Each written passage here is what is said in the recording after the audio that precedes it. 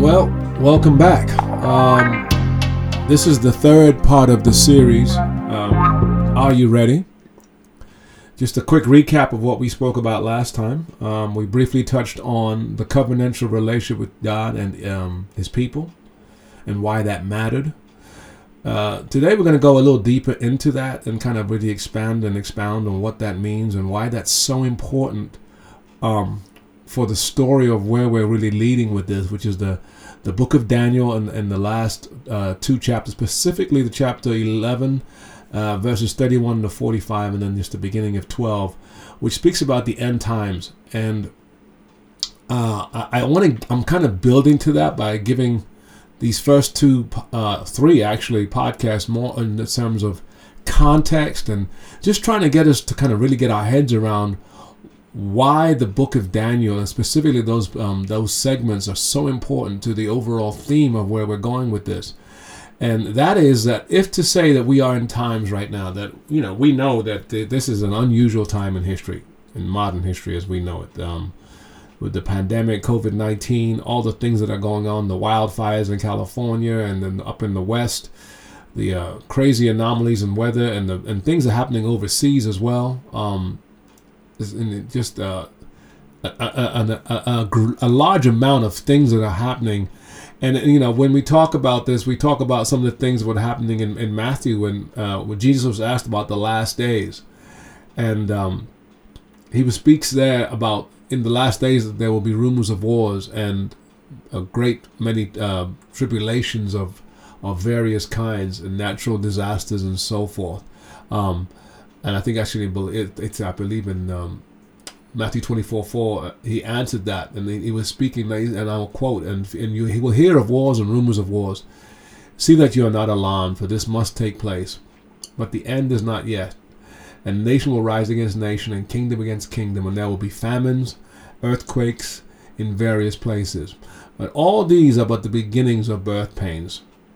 And what he's talking about there, of course, is the Great Tribulation, which precedes his final return.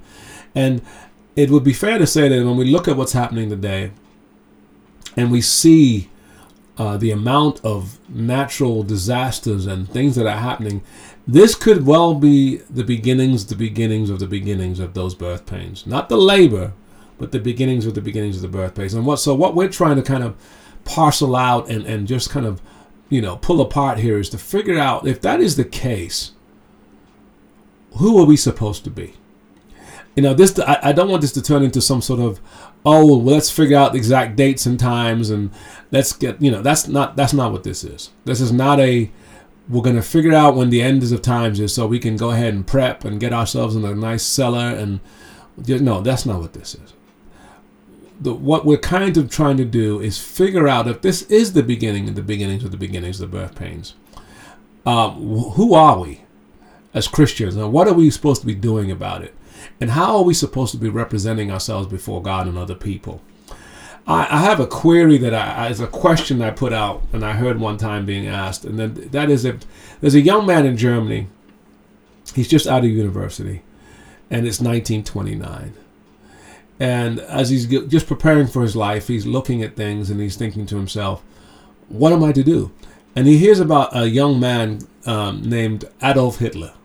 He's a young Austrian man who's running for election, to be elected. And of course, it turns out that, it's not a big deal. It's in the papers, but he doesn't know this person. He doesn't really think about it that much. As a matter of fact, he doesn't win the election and is basically forgotten about. And he gets on with his life. He ends up getting married and just doing life. And then 4 years later, this man comes back on the scene and runs for election again and wins.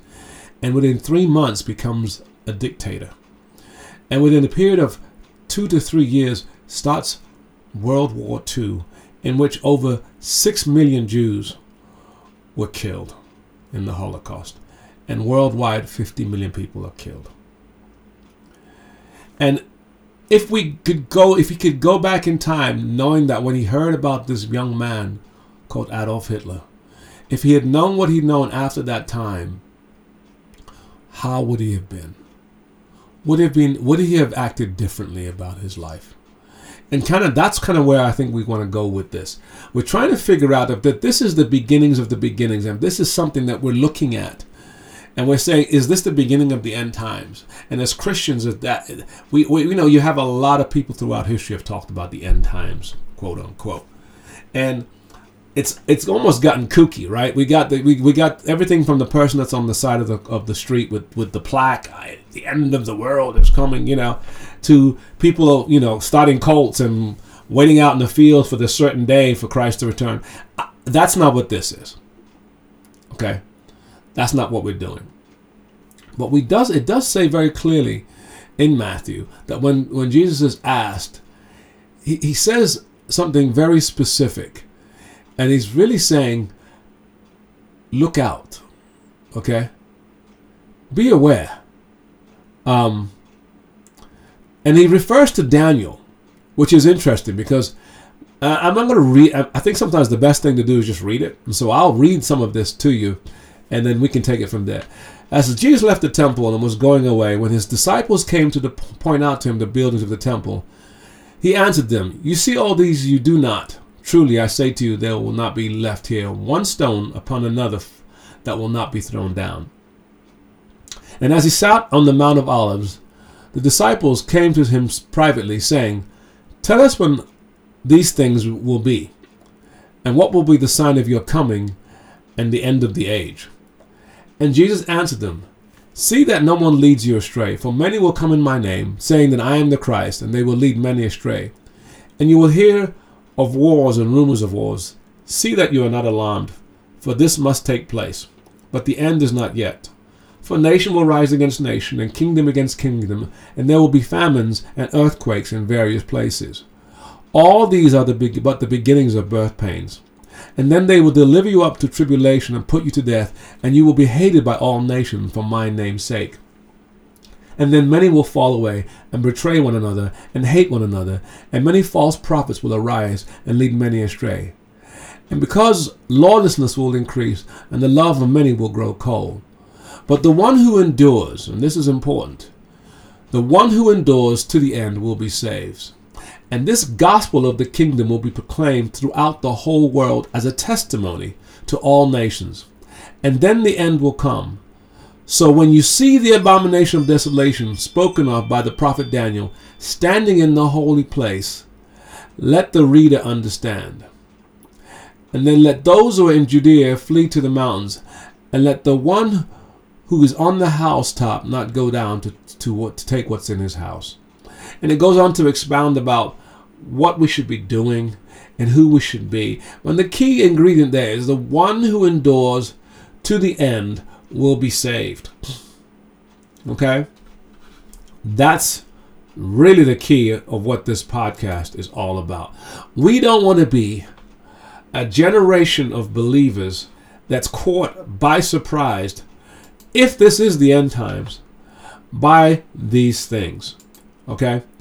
We want to be prepared. We want to be spiritually prepared and ready to answer the call for the challenges that this season will bring. Okay? And it's important that we have to understand that this doesn't mean we have to become sensationalists or kooky about it, or try to figure out what the day of that time is coming, because it actually clearly says, no one knows the day or the hour.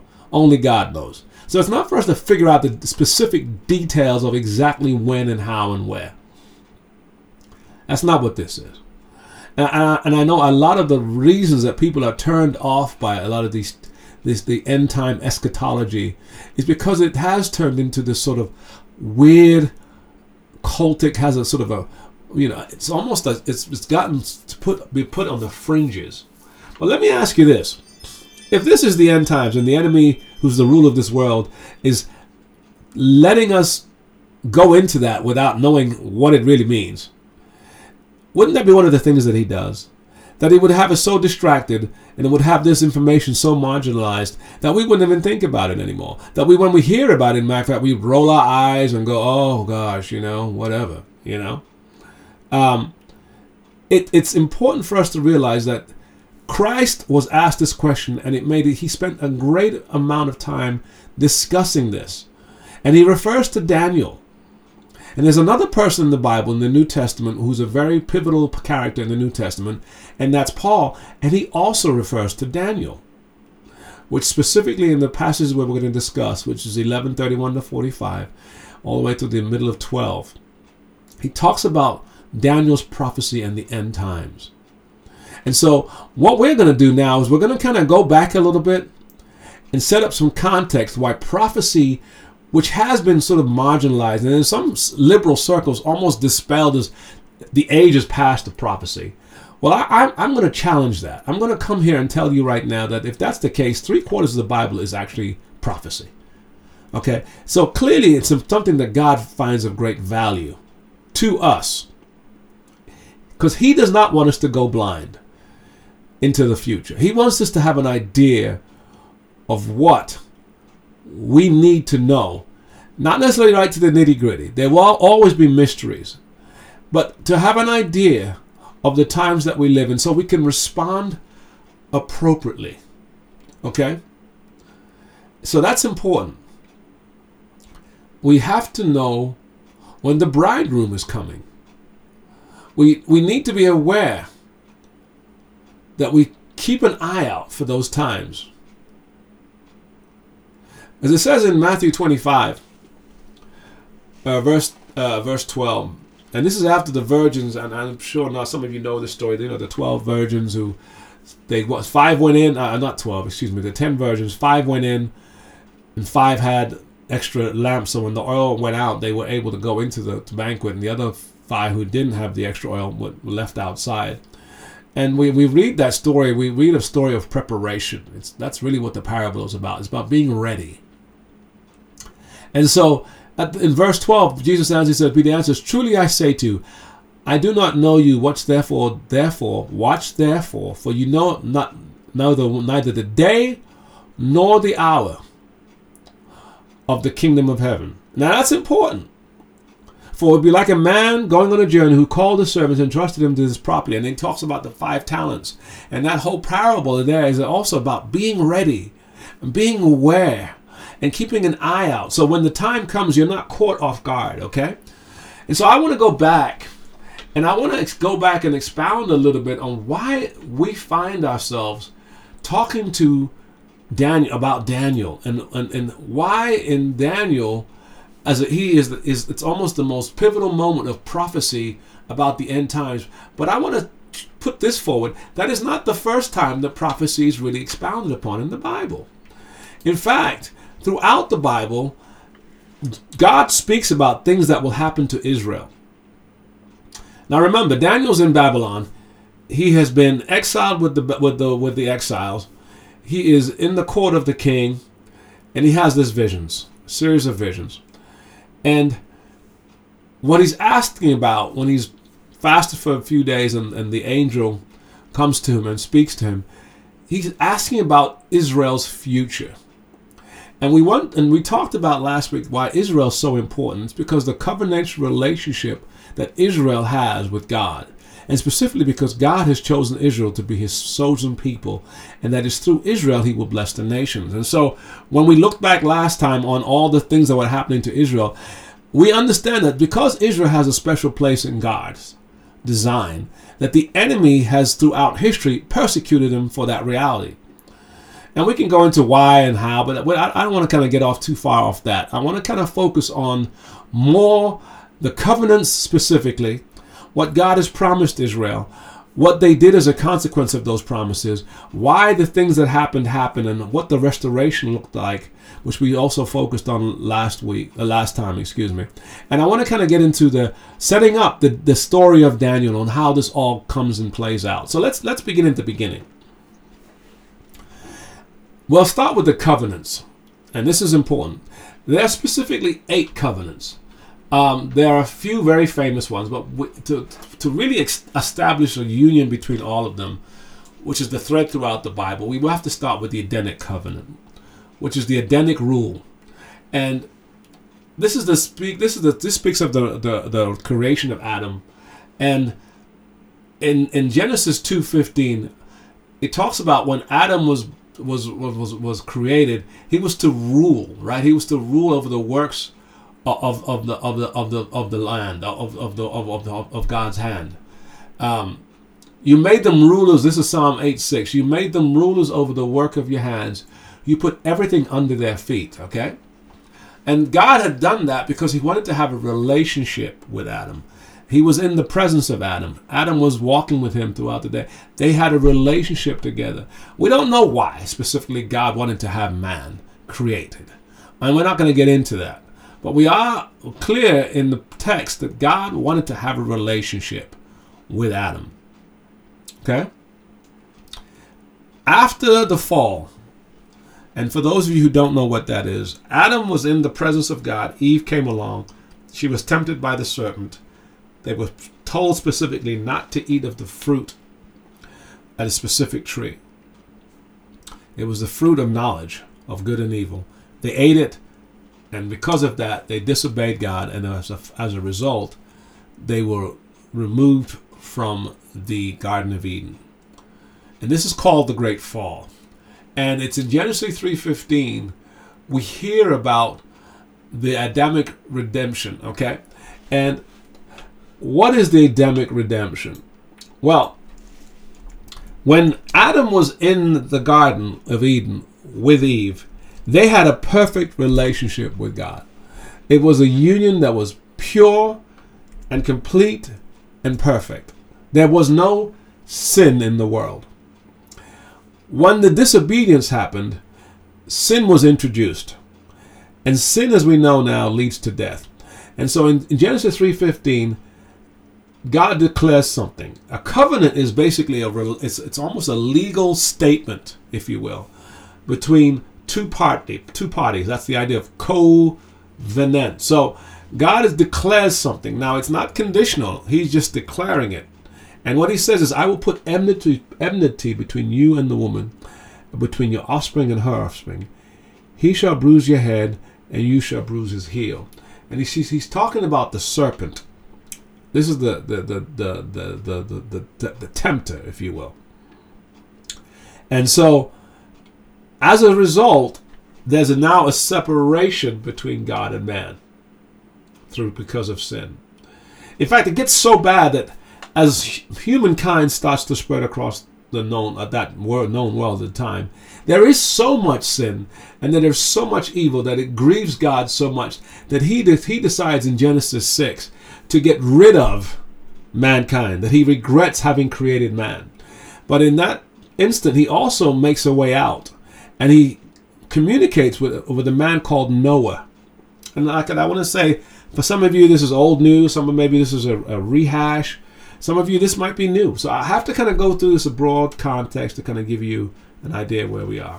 Anyway, after Noah and the great flood, which I'm sure a lot of you know about, which is Noah's Ark, and the animals are going 2 by 2, there's a great flood, and all of man is destroyed except Noah and his family. And it grieves God so much that He makes another covenant. And what He says is, I will never remove man by flood, this is important, from the face of the land. And I'll read it. Let me scroll down. Let me not get ahead of myself here. He says in 6:7, He says, I will blot out man whom I have created from the face of the land, man and animals and creeping things and the birds of the heavens, for I am sorry I have made them. But Noah found favor in the eyes of the Lord. All right. So he gets rid of all of man. And then further down in 8:20, God makes a covenant with Noah. And then Noah built the altar to the Lord and took some of every clean animal, some of every clean bird, and offered burnt offerings on the altar. And when the Lord smelled the pleasing aroma, the Lord said in His heart, I will never again curse the ground because of man, for the intention of man's heart is evil from his youth. Neither will I ever again strike down every living creature as I have done. While the earth remains, seed time and harvest, cold and heat, summer and winter, and day and night shall not cease. All right? So He makes a covenant that He will never, ever remove the creatures of the earth ever again. In fact, He has a rainbow as a reminder that He puts in the sky to remind him. It's a symbolic reminder of the promise He made to Noah. That's the third covenant. Now, we move further on, and we come to a situation where there's still a break between man and God. And because of the first break of God with Adam, there has to be a reestablishment, if you will, of that relationship. So God, he introduces a character called Abraham. And I don't want to get too much into Abraham. You can always look this up and kind of get into Abraham a little more. But needless to say, Abraham, who is considered to be the father of Israel, the patriarchal leader of Israel, he is the character now that we will focus on for a minute, because he's very important to our story. In Genesis 12, 1-3, Abraham is called, and I'll read it out. The Lord said to Abraham, "Go from my country, your kindred, and your father's house, to the land which I will show you. And I will make of you a great nation. I will bless you and make your name great, so that you will be a blessing.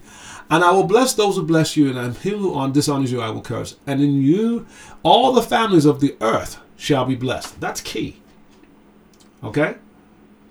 That's key. Let me read it again.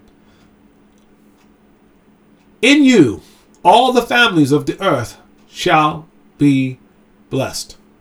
So there's a thing here that happens. The call of Abraham speaks about how all the nations will be blessed because of him.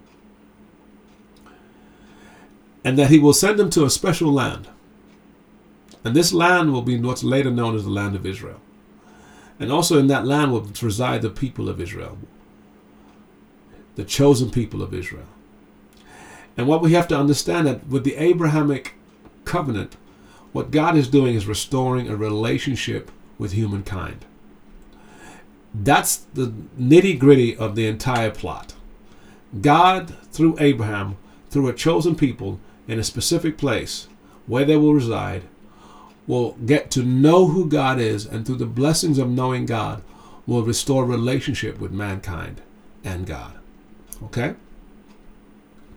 And as we go on through the story, we'll find out there's other blessings that he goes through that provide a covenant with Abraham. And if we go down to Genesis 15, there's something very specific that happens. And this is what we're going to focus on right now. In 15, and I'll read it to you. Excuse me. After these things, the word of the Lord came to Abraham in a vision. "Fear not, Abraham. I am your shield, and your reward shall be very great." But Abraham said, "O Lord God, what will you give me? For I continue childless, and the heir of my house is Eliezer of Damascus." And so what you have to understand at this point, Abraham has had no children. And so through his seed to have any kind of possibility of the promise, what God promised him, without children, he couldn't see it happening. But Abraham will have an opportunity to see the goodness of God, because God promises him a child. Okay? And we go through the story. There was a delay in that coming forth, and of course he gets Sarai, becomes frustrated, gets Abraham to sleep with Hagar, and Hagar bears a son, and this turns into a real mess. We'll talk about that later on in the podcast of how that fateful decision has changed human history forever. But needless to say, Abraham, even later in his years, 90 or so years, and Sarah very old, who shouldn't have a child, ends up having a child called Isaac. And when that happens, one of the promises of God is fulfilled. And when Isaac was promised, it was something that seemed impossible to happen, but the Lord predicted it. In other words, the Lord, at the very first moment in time, prophesied to man about something that he was going to do. And what's really interesting about this, he prophesied this to Abraham. And if you look in the passages, as Paul speaks about Abraham, he says that through Abraham, the Levitical priesthood was a type, because when he goes to Melchizedek, he gives a tenth of his spoils after he went to go rescue his family members to a character, a priestly character called Melchizedek. And that the Levitical priesthood was following the type of Abraham. So Abraham, in that statement, is the embodiment of Israel in one man. He's the father of Israel. And God had, for the first time, prophesied to Israel through this act of Abraham, by telling Abraham that he will bear a son, and that by doing that, even though it seemed impossible, he would bless the nations. And I'll read it to you. In Genesis, 17:15. And God said to Abraham, "As for Sarah your wife, you shall not call her name Sarai, but Sarah shall be her name. And I will bless her, and moreover I will give you a son by her. I will bless her, and she shall become, this is key, nations. Kings of people shall come from her." And then Abraham fell on his face and laughed and said to himself, "Shall a child be born to a man who is 100 years old? Shall Sarah, who is 90 years old, bear a child?" And Abraham said to God, "Oh, that Ishmael might live before you." God said, "No, but Sarah, your wife, shall bear you a son, and you shall call his name Isaac, and I will establish my covenant with him as an everlasting covenant." Now, look, this is important because we have to understand God is eternal. So when God uses the word everlasting, he's speaking about himself in an eternal context. In other words, it's going to be unchangeable for eternity. Okay? So he's saying, I am going to establish an eternal covenant for Abraham's offspring. In other words, Israel's offsprings and the people of Israel who will be blessed because of Israel's offspring for all time. Okay? That's very important. Get that. It's very important. And he goes further on to say it about Ishmael, who of course we know comes from Hagar, and speaks about how he also will multiply him greatly, and he will make him also into a great nation, which we will find out later is something that's very important in Daniel. But I will establish, and this is important, my covenant, which is the covenant we just spoke of, with Isaac. Okay? So that's the Abrahamic covenant. In fact, when Isaac, at one point, God is testing Abraham, and he asks him to sacrifice Isaac, and Abraham does so. He's ready to do it, believing that he could always restore Isaac, even if he's killed. And it's a great act of faith. And through that, he reaffirms his covenantal promise to Abraham. So we have here the promise of restoration of relationship with man and God through a singular man, who then will, through his people, the land of Israel, will then have a people called the Jews, who will be blessing not only to them from God, but a blessing to the nations. That's the key thing. All right? Because remember, through Adam, God will be in the presence of Adam, and that will be a blessing. And the enemy, the serpent, was envious of that relationship, which is why he deceived Eve and Adam to separate and create the split between God and man. But what God is doing now is reestablishing that relationship. We go further on to the Mosaic covenant.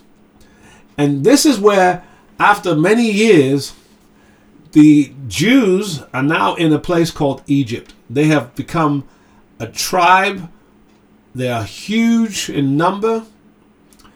They are actually now 12 tribes.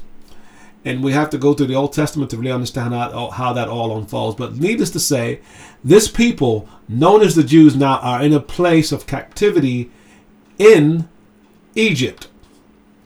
And they're enslaved. And they're crying out to God, help us. So he sends a deliverer, and that deliverer is Moses. And through Moses, we know of the great plagues and how Moses brought them out of Egypt. And it's through that process of bringing them out of Egypt that he's taking them to what? The promised land. It's called the promised land because it's the land promised to Abraham. And through Abraham, that they would then receive this land as a people and be revealed to God. And God reveal himself to these people. And so when Abraham takes them out of Egypt, he brings them to the borders of the promised land.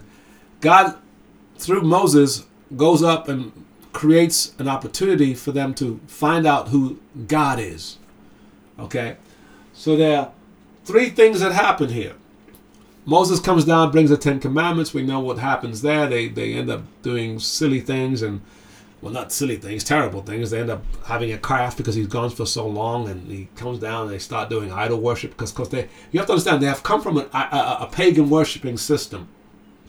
And so their default is to go with something that they can see, right? Instead of sort of understanding who God is, they go to creating something that they can then embrace to deliver them, if you will, which is a total slap on the face because this unseen God has delivered them out of Israel, out of Egypt, and now they want to go back to the place what they've been delivered from and are serving the gods that didn't help them throughout the entire time they were there. So it's really ironic and quite frankly very disturbing. So as Moses comes down, he gets very angry, he destroys the tablets, and we go back and he then comes back again.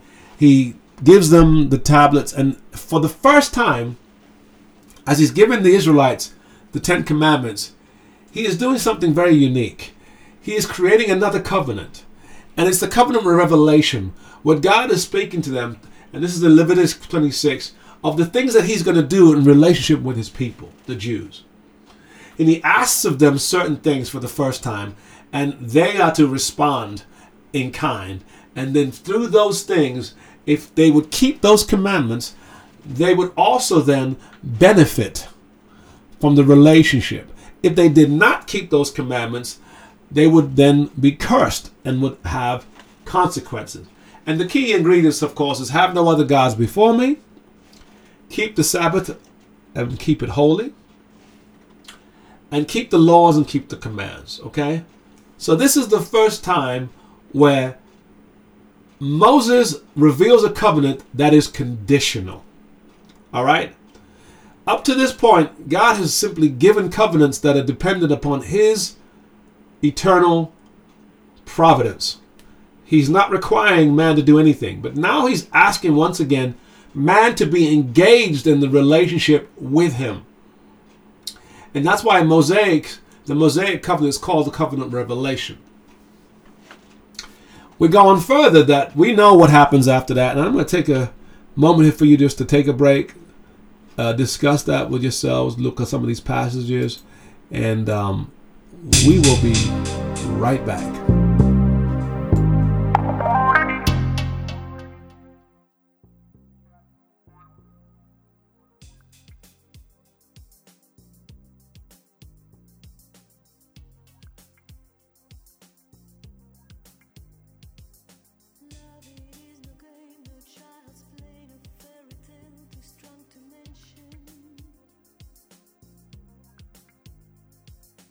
Love it is no moment, it's no one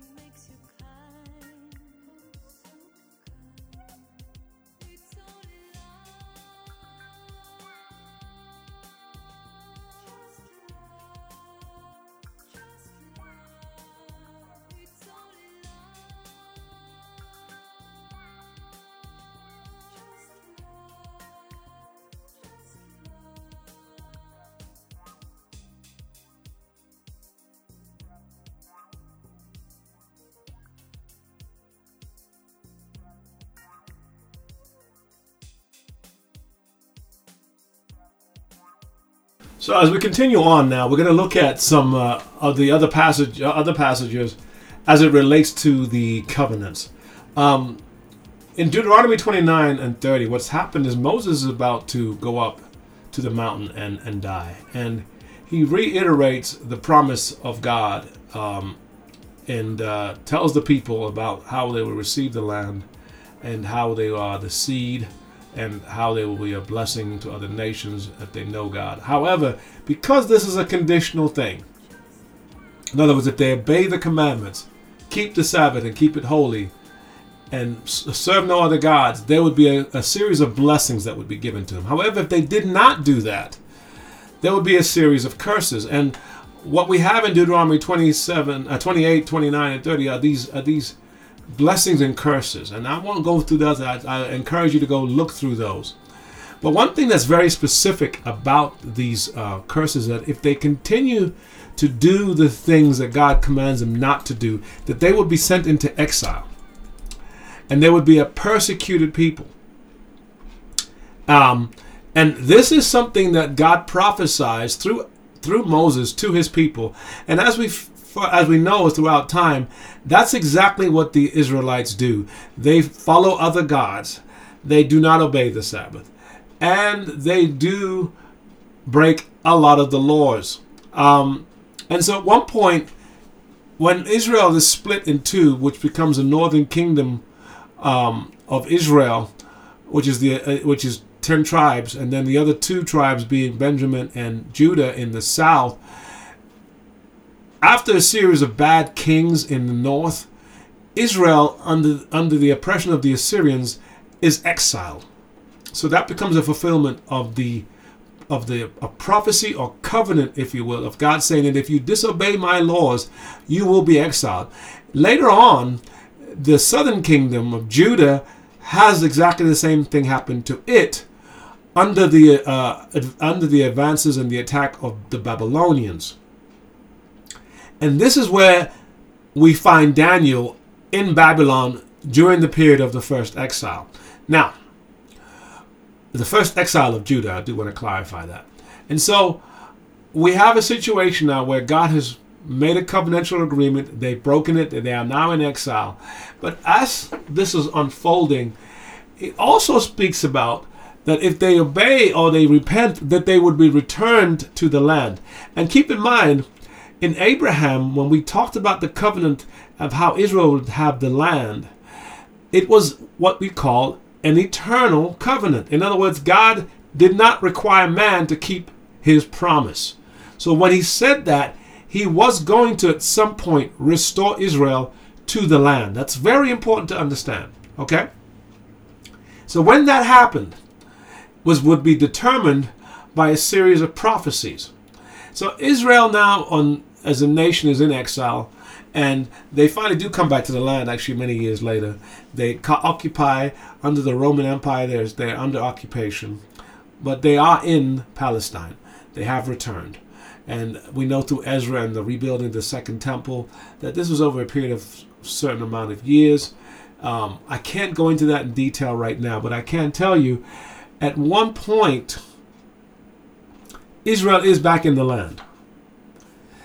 Now, we have to go back a little bit now and talk about these kings of Israel. There was a king whose name was David. And when Israel was united as a kingdom, he was the second king after Saul. And he was a king after God's own heart. And what he loved about David was that because he was after his own heart, he had a heart that Adam should have had. He had a heart that he wanted his people to have. He had a heart that followed after him and honored him. And so David, at one point, is promised to bear a seed, that through his reign, that God will bear a seed, a man who would fulfill the promises of restoration, not only to Israel, but all the peoples. And as we know further down the line, that man will be Jesus. And so he establishes 3 main promises in 2 Samuel 7:12 to 16. He establishes the promise of a throne that would be forever. You know what I'm going to do? I'm going to actually read this. We are kind of getting a little short on time. I didn't want this to drag out as much as it has because we have a lot to go over. But let me read this to you. In 2 Samuel 7:12-16, when your days are fulfilled and you lie down with your fathers, I will raise up your offspring after you, who shall come from your body, and I will establish his kingdom. And he shall build a house for my name, and I will establish the throne of his kingdom forever. And I will be to him a father, and he shall be to me a son. And when he commits iniquity, I will discipline him with the rod of men, with the stripes of sons of men. But my steadfast love will not depart from him, as I took it from Saul, who I put away from before you. And your house and your kingdom shall be made sure forever. Once again, we have that word forever before me. Your throne shall be established forever. In accordance with these words and in accordance with all of these visions, Nathan spoke to David. So we have a covenantal, once again, unconditional covenant with David, and that he would establish through David a kingdom that would last forever. And we understand the fulfillment of that kingdom came through Jesus, and because Jesus was in the line of David, he would be a king that would rule forever. And through his kingdom, in Jeremiah 31:27-34, we talk about there's a new covenant that is established. And this covenant would reunite man through this one man to himself. And that they would know him. And that he would, in Joel, transform their hearts. So no longer would a man have to say, who know the Lord? They shall all know me, from the least of them to the greatest. So that is the 8th covenant. The covenant of regeneration through Jesus' sacrifice on the cross and his restoration of the people, that those who abide in him shall know God and God shall know them. And so these are the foundations of the covenants. And why we have to understand they're important will be made clear as we go through Daniel. But let's go through some more understanding of what all this means. Because in 70 AD, after a series of events and rebellions, the Roman Empire created a situation where they were so fed up with the rebellion that when they burned the second temple, they scattered the Jews out of Israel. In fact, the Jews scattered throughout all of northern Mediterranean, all the way west and all the way east. And this was called the Great Diaspora. And as we know that when the Jews did not obey God, and of course, we understand that the Jews crucified Jesus. And so that was a final example of disobedience, that they were scattered, and it would be something that they would do. And God would have to deal with them as a people for their disobedience through the exiling of them as a people. And as I go through this, I'm going to try to go through this fairly quickly. But what the Great Diaspora also created was a series of prophecies that had been prophesied many years earlier about what that would look like for the people of Israel and how they would be restored to the land. Because as we said before, God promised Abraham that they would have a land that would last forever, and that there would be a people that would be in his presence forever, and there would be a people that will bless the nations, and through them God would know who God is. So if they're spread all over the world and they're not in the land of in Israel anymore, how does that look for his promise, his covenantal promise? Well, that's where prophecy comes in. Because what God decided to do was make a series of promises through his prophets throughout this period. There is no people in our history that have been scattered the way the nation of Israel was scattered, that has kept their language, kept their religion, kept their culture, past 2 generations, let alone being restored to their land. There is no ancient peoples. It's not happened throughout human history. But God predicted certain things that would happen to them, but they would be restored if they repented.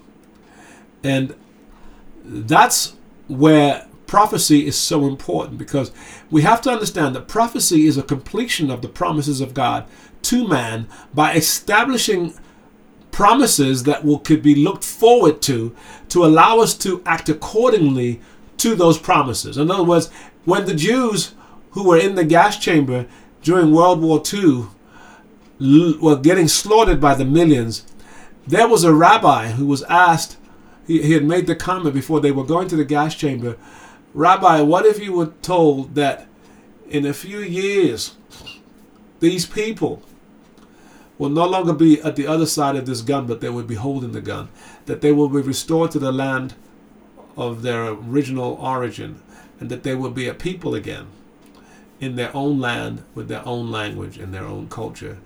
And he said he laughed and said, well, you wouldn't have had to send me into the chamber. I would have died laughing, because that's how bad it got. And we went through last time how Israel as the people of Jews have been persecuted throughout history. But it got so bad that in modern day times, in 1940 to 1945, it looked really bad for Jews. And it had been bad for Jews. But God had made a promise to them. And it says in Hosea 6:1, it says to them, it says, come, let us return to the Lord. He has torn us to pieces, but will he not heal us? He has injured us, but he will bind up our wounds.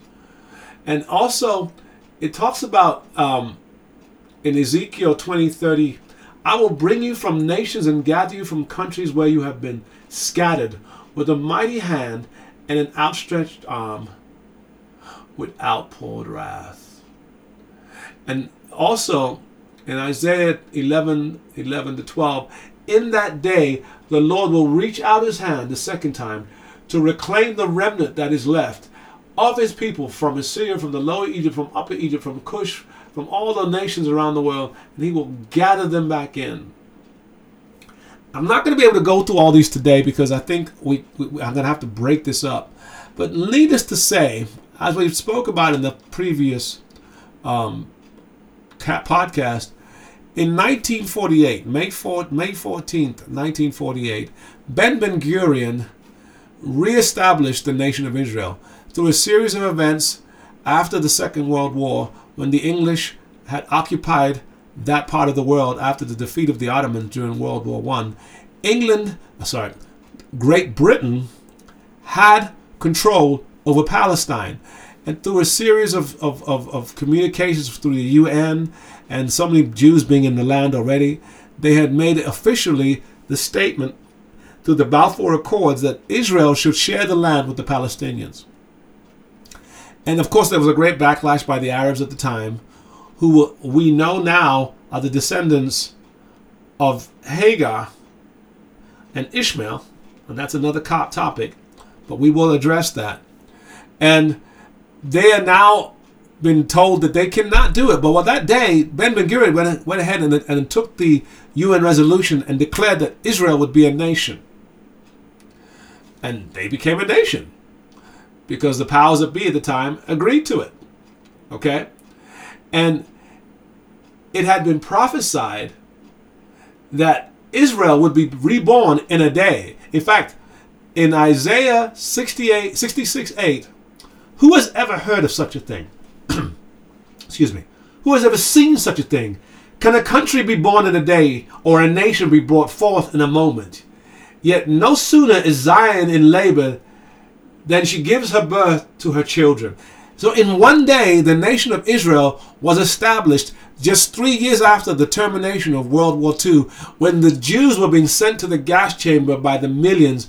They had been restored to their land as a people, and it was an incredible feat. It was a miracle. But it had been prophesied by God. It was prophesied. Also, it was prophesied in Zephaniah 3:8, there would be a pure language spoken by the Israelis. They would return and speak their language of Hebrew. Now, Hebrew was an ancient language, and so at the time of their return to Israel, very few Jews spoke, a handful spoke ancient Hebrew. They were scholars. Most Jews either spoke a dialect of Hebrew, which was called Yiddish, or they just spoke the native tongue of where they were from. Either Russia, Europe, America. So Hebrew had to be retaught. And not only had to be retaught, it had to be sort of transformed into the modern context, because there was no word for electricity in ancient Hebrew. But did you know that they did that? They taught the people Hebrew again? That if you go to Israel today, the native tongue of all Israels all Jews in Israel is Hebrew. Matter of fact, if you are leaving a country and wanting to repatriate to Israel as a Jewish citizen, you can receive 6 months of free teaching of the Hebrew language. And guess what? It was predicted in the Bible in Zephaniah hundreds of years ago. Prior to that happening, thousands actually, not hundreds, thousands of years, 2,000 years before that would happen. Did you know also in Ezekiel 45:12-16, the shekel would be reestablished? Well, guess what? The shekel is now reestablished as the currency of Israel and of the Jews. It was prophesied in Jeremiah 32:44 that fields will be bought for silver and deeds will be signed and sealed and witnessed in the territory of Benjamin. Well, guess what? When the Jews came back, they would start buying back the land. And that's what happened. In the mid-40s and the late 40s, the settlements were there. They would buy back the land. It was predicted. It was prophesied. Another thing that you have to understand, it was prophesied that when the Israelites left the promised land, that the land would remain desolate, that it would remain abandoned until they returned. Well, by the time Israel returned in 1948, well, they were there prior to that, in the 40s, in the 46, 47, 48, they were already there. But the land was desolate. It was desert. The Negev desert was a desert. It was malaria infested. The people that actually resided with the Palestinians or the Arabs, they were nomads, so they didn't farm the land. They never did any agriculture. Well, when the Jews came back and they started settlements, they immediately went on to irrigate the land and fertilize the land, so that to the point where you go to Israel today, Israel is a great exporter of fruits, of all kinds of produce. Matter of fact, I lived in Greece for 15 years, and one of the exports of Greece is olive oil. But did you know one of the biggest competitors of olive oil and some of the finest olive oil in the world comes from Israel? It's extraordinary. But yet, 2,000 years prior to that happening, it was prophesied that that's exactly what would happen. Okay?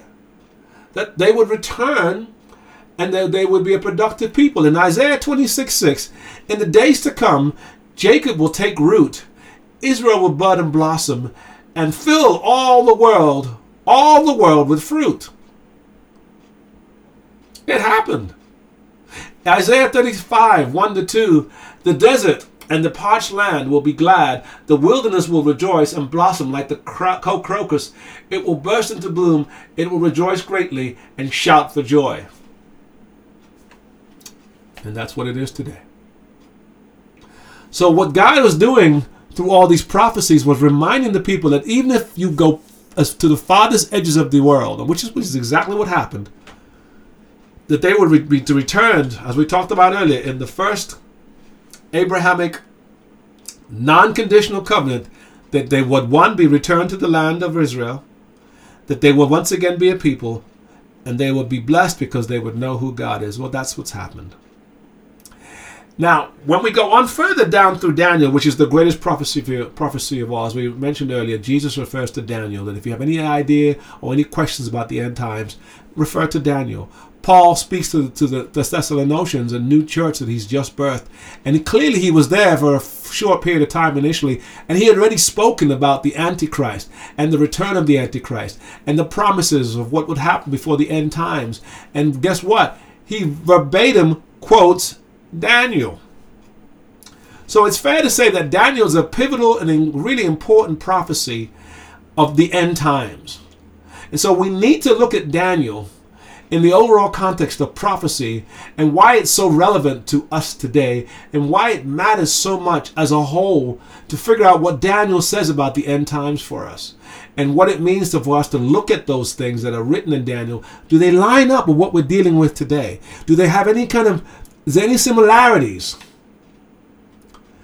And we need to look at Matthew 24 and 25 and see what Jesus says about the signs of the end times and see how they line up, because Daniel is in 11 Daniel to 11:31 to Daniel 12.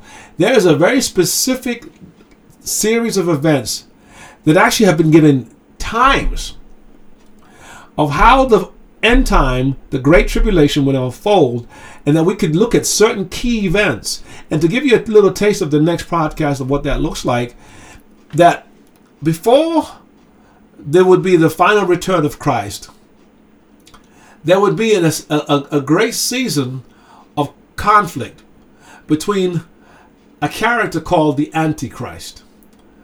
And in that time, he would set up the abomination of desolation in the temple.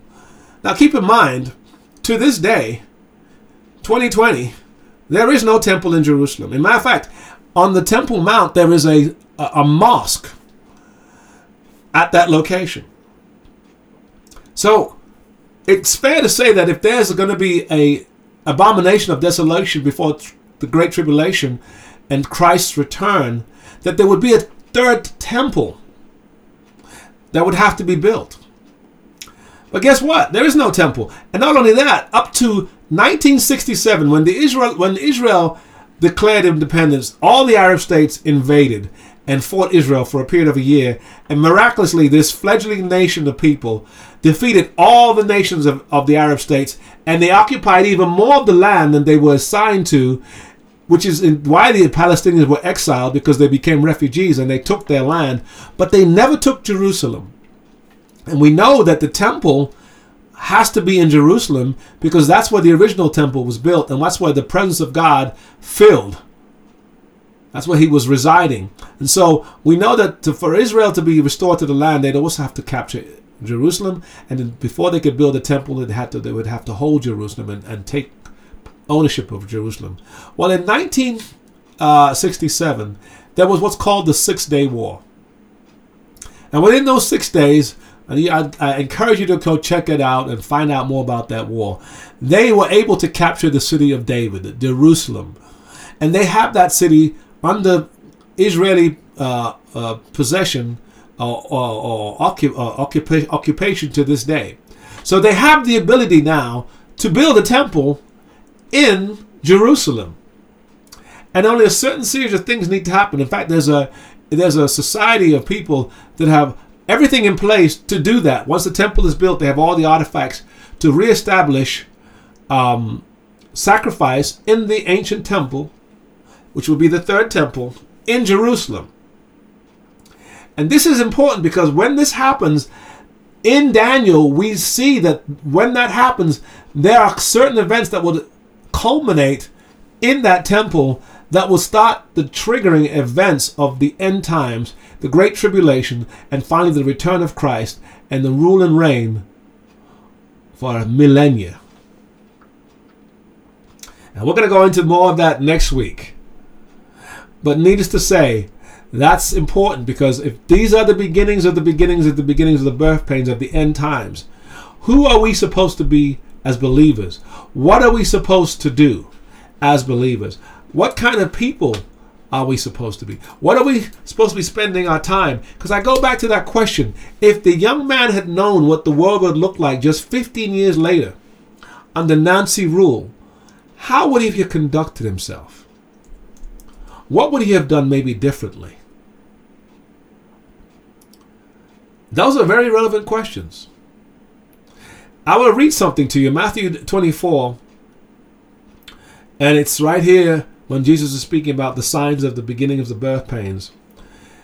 In Matthew 24,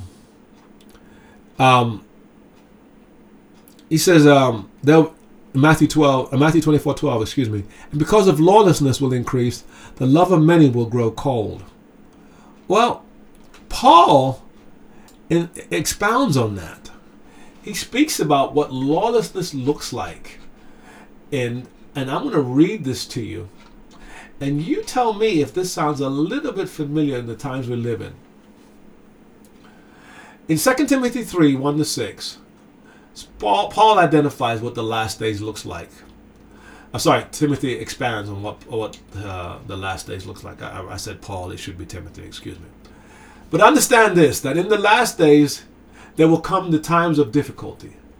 For people will be lovers of self, lovers of money, proud, arrogant, abusive, disobedient to their parents, ungrateful, unholy, heartless, unappeasable, slanderous, without self-control, brutal, not loving good, treacherous, reckless, swollen with conceit, lovers of pleasure rather than lovers of God, having an appearance of godliness but denying its power. These are the beginnings. And many people call this the post-Christian neo-paganist period. But they are written in the Bible as being the beginnings of the beginnings of the beginnings of the end. And the beginning of tribulation and the end times that are described later on in Daniel. Is it fair to say that a lot of those things we read, and it could be said that throughout history those things have been true of man, because man has been sinful since the fall of Adam. But is it fair to say that this is even more so today than ever any other time in history? That we are more loving ourselves than we've ever done. I mean, Facebook is endemic of this issue of loving yourself. Instagram and TikTok and all these social media sites that they encourage us to love ourselves and let other people know how special we are, and how the love of money is so important that it's become the god of our day. And there's how the church as a whole has become it's become so secularized in so many ways that it reflects more what the culture of the time and the day is than what the actual Bible says they should be. Are we living in that time today? Well, that's it for today. I ask you to look over all the texts that I spoke about. We're going to come back next week and we're going to really start diving deeply into Daniel 11, verse 31 to 45, and talk about some very specific things in terms of the Antichrist, the return of this one person that is going to be the savior of the world. But I'll leave you with this. The New Age movement is waiting for what they call the Maitreya. That's their Messiah. Fundamentalist Muslims of the Islamic faith, they're waiting for a man who, in this period of lawlessness and strife, would be called the Mahdi. The Mahdi. I can't pronounce it very well. Excuse my pronunciation. The Buddhists are waiting for what's called the fifth Buddha, and Jews are waiting for the advent of the Messiah. To this day, they're still waiting for the Messiah. There's something that's very unique about Christians that is different from all those people groups, religions. And that is, we're not waiting for the Messiah. We're waiting for the return of the Messiah. And so we're going to expound on that more next time.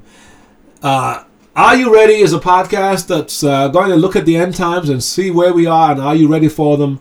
This is Sonny. Until next time, bye-bye.